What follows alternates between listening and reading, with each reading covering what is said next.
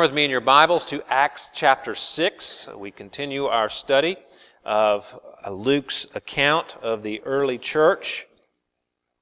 And we will be looking at the first 7 verses here.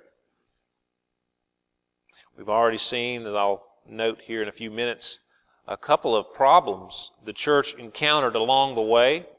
And here we see yet another problem that the church encounters.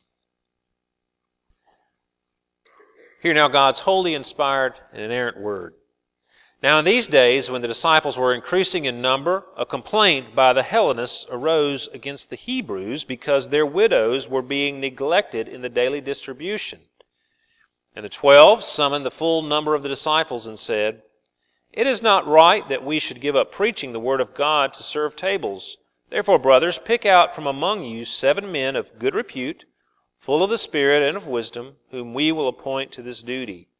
But we will devote ourselves to prayer and to the ministry of the Word." And what they said pleased the whole gathering. And they chose Stephen, a man full of faith and of the Holy Spirit, and Philip and Prochorus and Nicanor, and Timon and Parmenas and Nicolaus, a proselyte of Antioch. These they set before the apostles, and they prayed and laid their hands on them.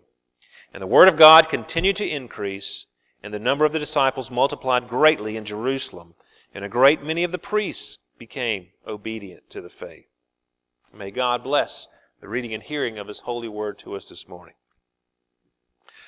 One of the great things about the internet is that you can see demonstrations of how to do almost anything.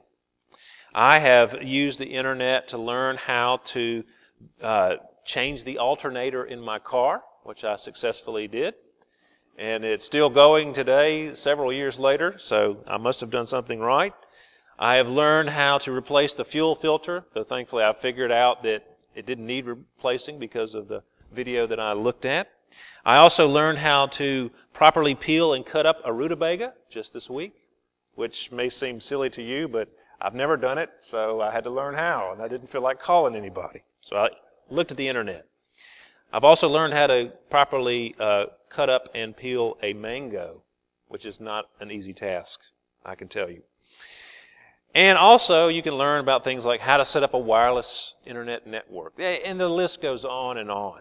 It really does help to be able to see somebody do something, and that really does give you a leg up on learning how you can do it yourself. And you will probably learn how to do things that you never thought you could do as you see someone else doing it.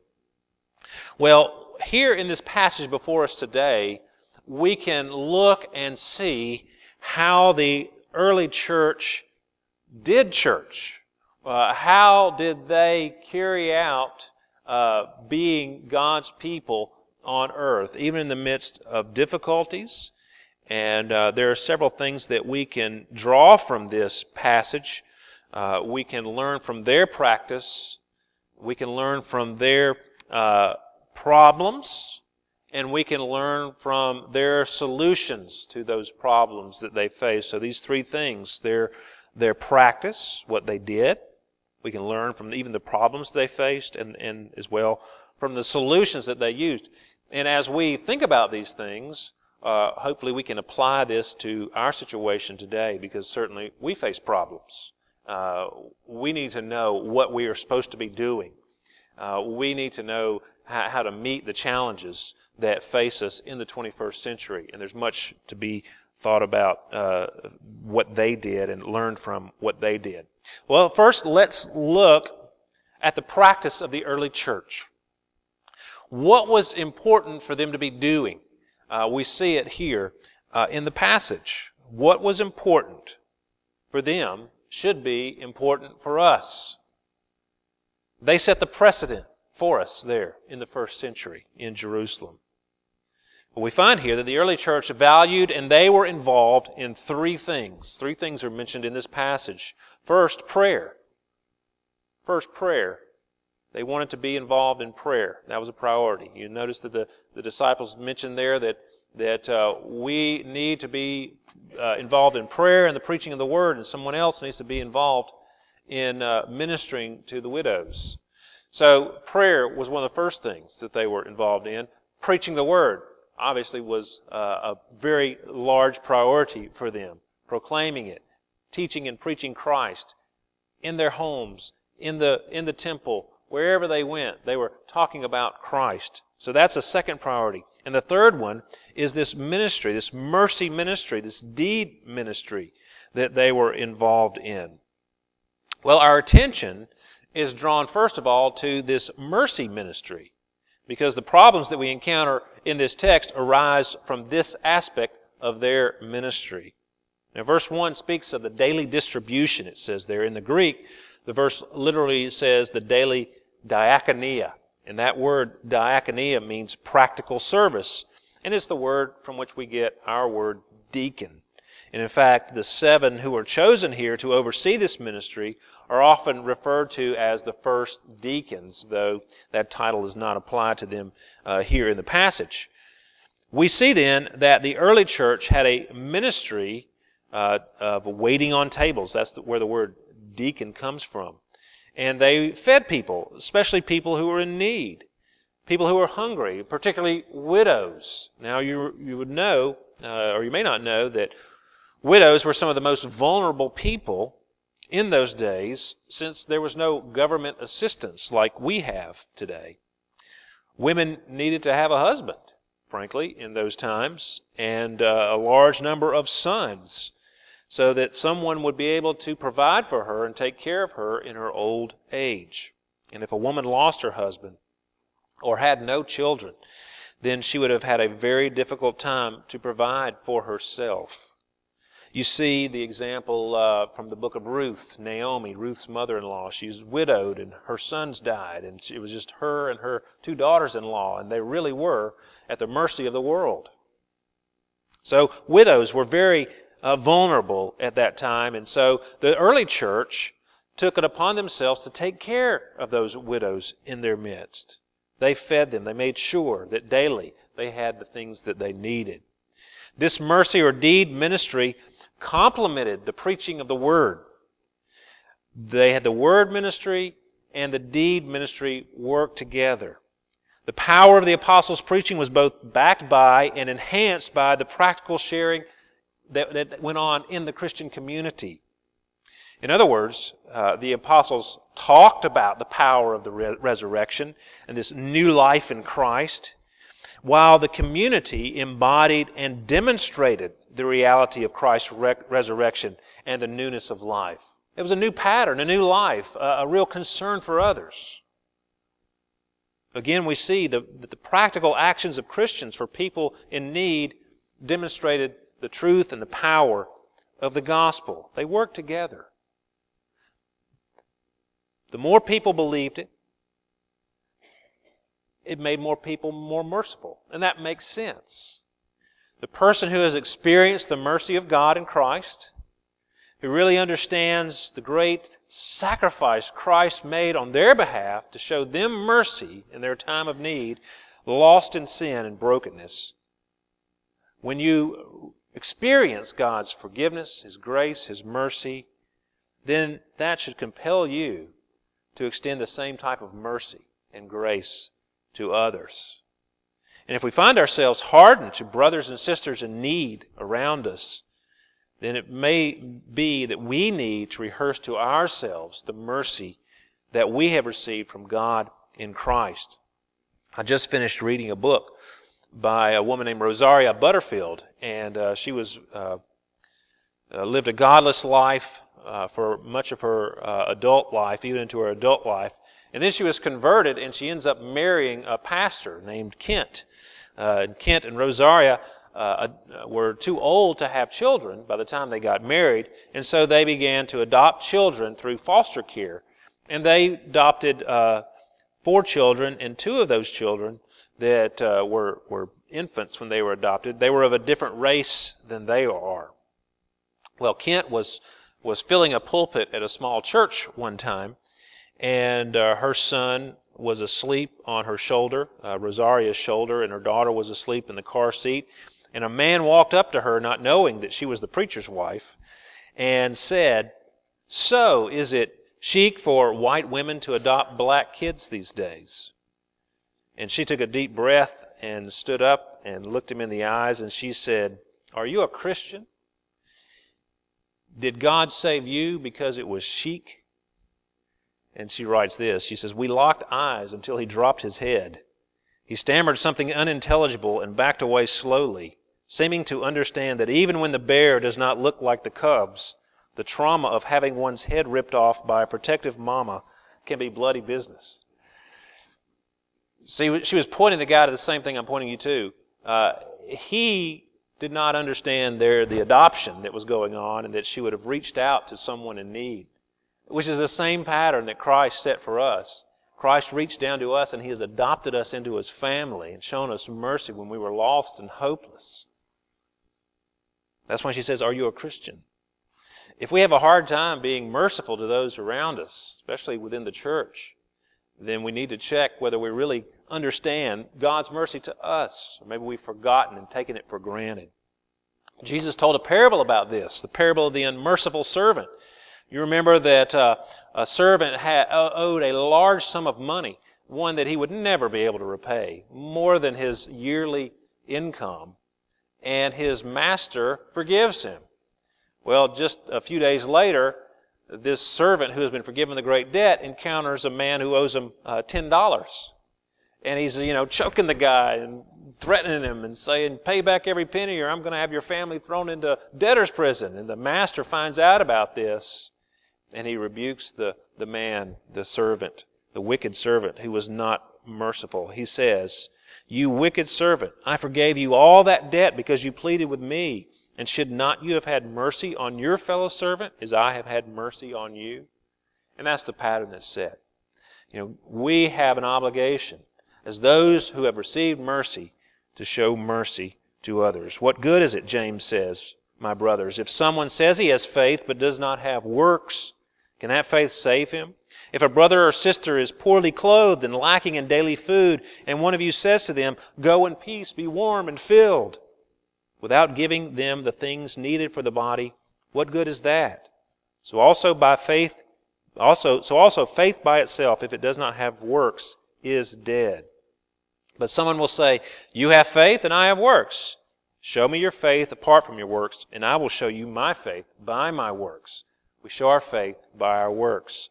So the faith that we have, this message that we preach, this gospel message, must go hand in hand with demonstrating that mercy, showing the love of Christ. And of course, the preaching of the Word is another priority they had. They not only were involved in this deed ministry that's the focus of the passage, but it is also a priority of the disciples that the Word be proclaimed. They didn't want this distribution to the widows to take away from the preaching of the Word. Both were important, both needed to be done, but the preaching of the Word had to be preserved. They were adamant about that. The preaching of the Word should be accompanied by deeds of mercy. They go together, otherwise it's just hypocrisy. And let me also reiterate the third thing, that prayer is mentioned here. And it's mentioned before preaching of the Word. The disciples say, look, we need to be involved in prayer and the preaching of the Word. And we need someone else to handle this issue of the mercy ministry. Prayer is important. Do you believe in prayer? Everyone can pray. That's something that we all can do. All these different aspects of the ministry are something that we all can be involved in on some level. We can all show mercy to others. Now, it may not be that we're involved in a full-time mercy ministry, but we all can look around us at the needs that are there and do something about it if we're able. We can all pray. That's an easy one.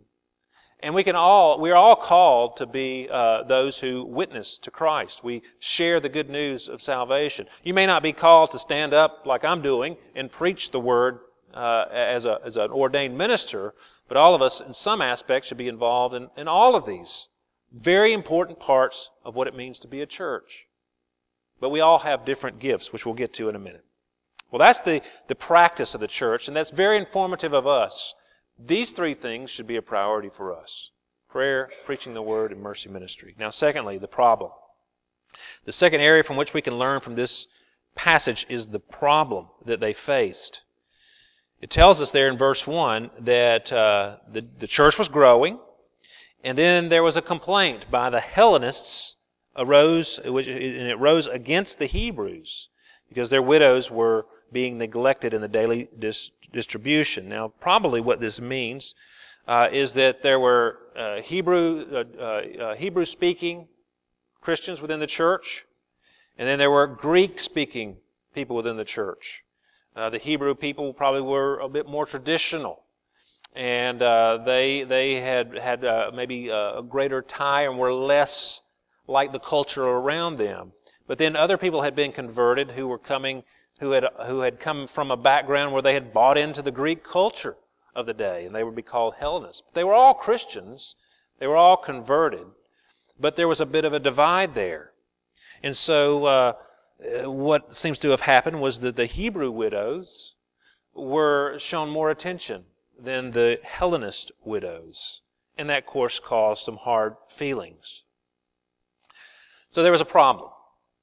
Now, the first thing I want to say about that is that just because a church faces a problem or problems, it doesn't mean that the church is doing something wrong or is an illegitimate church or is somehow unfaithful. It can mean those things. But on the flip side, it may mean that the church is doing something right, that it is being faithful. And that makes better sense. And that's what's going on here. If you are being faithful as an individual or a church, then you can expect there to be problems because the enemy does not like it when we're faithful. And he wants to stop us from being faithful. We've already seen the problem of persecution from those outside the church and how the disciples dealt with that. Here they've already been persecuted twice. That's recorded for us in the book of Acts before we reach chapter 6, and we're going to see it again throughout the rest of chapter 6 with the stoning of Stephen, the first martyr. We've also seen the problem of hypocrisy inside the church. That was a real problem. Ananias and Sapphira were acting like they were doing a great deed, but they weren't what they seemed. And we see how the church dealt with that. Well, here we see the threat of disunity within the church. Again, the third strategy that Satan's using to try to disrupt God's kingdom, disrupt God's church. And it's a typical wartime strategy. You try to divide your opponent. You divide your enemy. Get them separated, and their strength, they become vulnerable. Their strength is abated. Satan was here trying to drive a wedge within the church, divide the church between the Hebrews and the Hellenists. And he was trying to get it there to weaken the church. And that's a great lesson to learn. Even a good thing like helping widows can become a cause for division and a real battleground within a church. Well, we need to be aware that we have an active enemy, and one of his primary strategies is to cause disunity within the church. He loves to get church members mad at one another for any reason whatsoever, from how to carry out the mercy ministry, as we see here, to the color of the tile in the bathroom. I mean, I've seen people really get into some real arguments and knock down, drag out fights over, how to decorate the church. It seems silly, but it means a lot to somebody. Well, there will certainly be disagreements within the church. We're human beings, we're sinners. But how we deal with those disagreements is of utmost importance. And to be surprised that there are problems would be to be like a soldier at wartime that's surprised that the enemy's shooting at him. Satan is going to try to disrupt us. And I've seen it time and time again when a church really maybe changes its patterns and seeks to be faithful, a big controversy comes up. The last church we were in Clarksdale, they revamped a ministry and started a new worship service that attracted lots of people in the community from different racial backgrounds, and things were going really well. And as soon as that started going, boy, one thing after another came against the church. Controversy, problems with individuals, and difficulties in the community. They've remained faithful in the midst of it, but the Pastor Bill said, this is just the Satan trying to mess us up, trying to trip us up, trying to divide us, and trying to break up the good things that are going on in the church. When we seek to be faithful, we can expect that Satan is going to start shooting his arrows at us. And we can go to Ephesians and learn how to deal with that. And we can deal with that another day. But that's the second thing that we can learn from how they dealt with their problems and the fact that they had problems. We can expect that there to be difficulties. Now, the solution that they propose, the third area from which we can learn from our friends in the Jerusalem church. The early church dealt with this problem that they encountered by appointing a group to run this ministry. They chose 7 men to undertake the leadership of this work, and the church's response was gracious and fair. We see here that these 7, some of them have Greek names, and some of them have Hebrew names.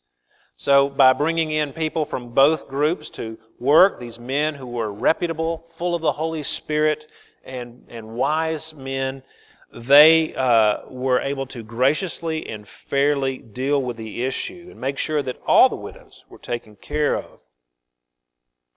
Now, notice these qualities. They were of good repute, full of the Spirit, and of wisdom, these original deacons, if you will.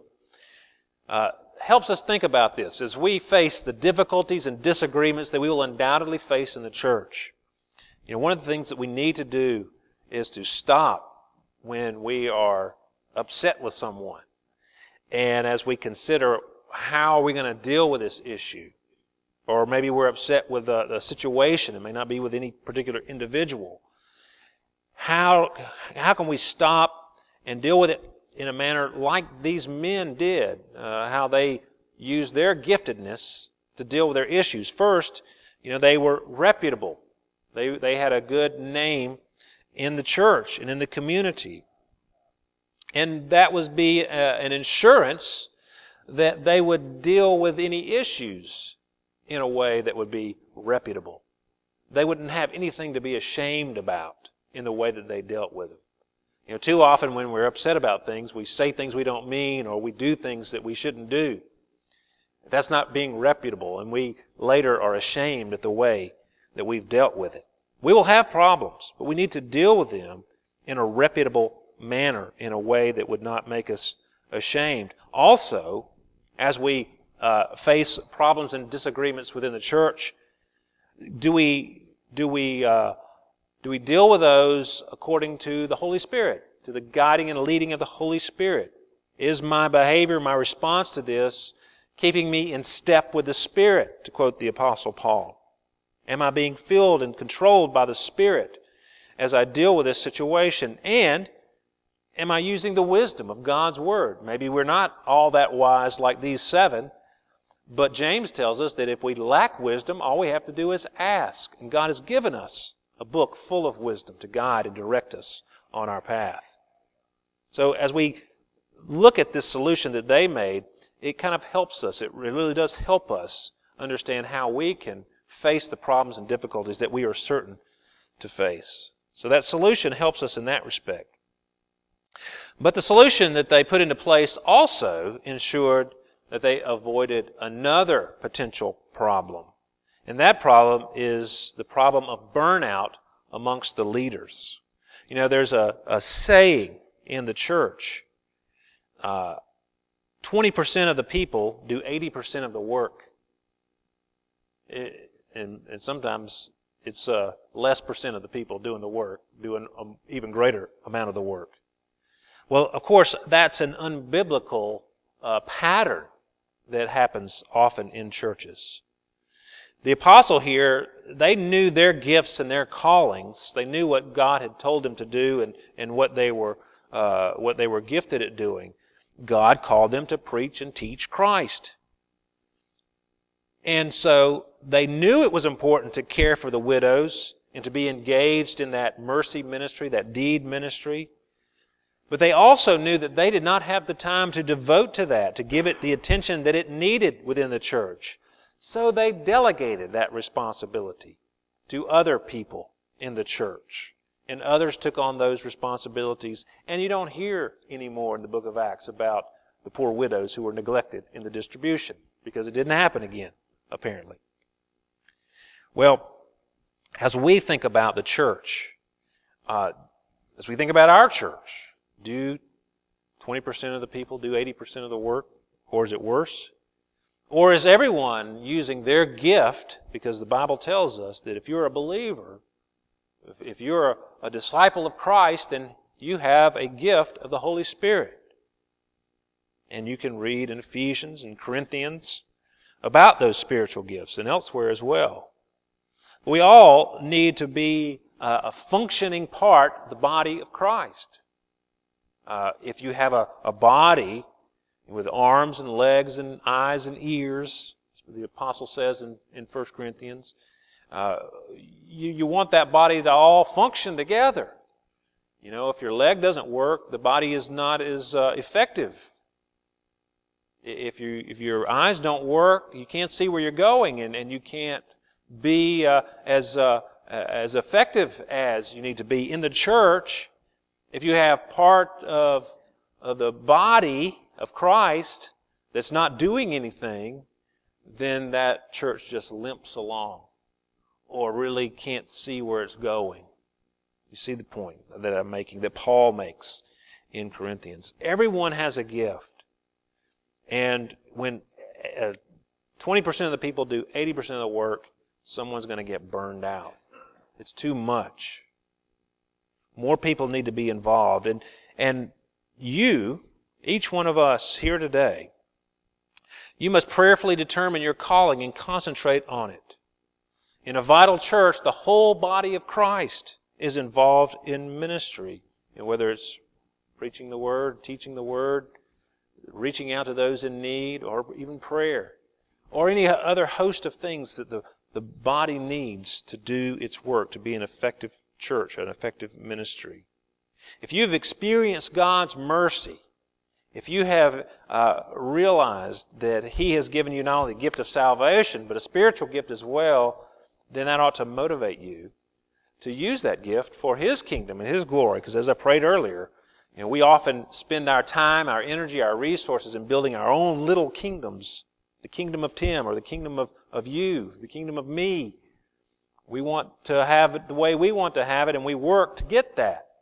But those kingdoms are going to go away. The kingdom of Tim is going to end. And I do a lot of ancestry research in my family, and there are people that I see their name on a page. I don't know anything about them, what they did. Their lives just disappeared. And that's going to be true of many of us. Not many of us are going to be in the history books, I doubt. But all that we do for God's kingdom, and as we are a part of God's kingdom, that will last forever. That's worth investing in. That's worth building on. So if we're a part of that kingdom, how can we function and build it up and strengthen it is a question that we need to ask ourselves. I have a book on my shelf in my office. I haven't read it, but I love the title. It says, "Church is not a spectator sport." Church is not a spectator sport. Everybody ought to be on the field, engaged in the game. Whether you're to use football, whether you're a quarterback or a running back or a guard or a tackle or a defensive back, whatever your role might be, all the parts are important. They have different functions. They work together as a team. You can't just sit on the sidelines, cheer everybody else on. You need to get in the game. Well, as we think about our church going into this new year, 2015, this passage is a great encouragement to us. First, we need to focus on what's really important: prayer, proclaiming Christ, preaching the Word, teaching the Word. We need to focus in on showing mercy to brothers and sisters in Christ who are in need, to show the love of Christ, not just share the love of Christ. Also, we must remember that the more we try to be faithful doing these things, the more opposition we're going to get. So don't be surprised by that, but deal with those difficulties in a Spirit-filled, godly manner, being gracious to one another. And as we enter into 2015 as a church, we need everyone to use their gifts. And we need to use the church. The church needs to be a place where people can develop their gifts, examine what those gifts might be, and to find help to put those into practice. One of the things that we need to have structurally is a way for people to say, I feel like the Lord would have me do this ministry. And the leadership needs to say, well, how can we help you do that? What can we put in place to help you fulfill your calling in the church? So we want to be here to do that. So please talk to us about it if you have a vision for something that needs to be done in the church. Now, as I said before, we may not be the biggest church, we may not be the popular church that everybody comes to, but there is no reason why we can't be a faithful church, because God has given us everything we need to be a church that is faithful to Him. Everything that we need is here in this room today to be a faithful church for God. May God help us, give us the grace to be that faithful church. Faithful in small things. When we're faithful in small things, eventually God will allow us to be faithful in bigger things. So may God help us to be faithful in the small things. Let's pray together.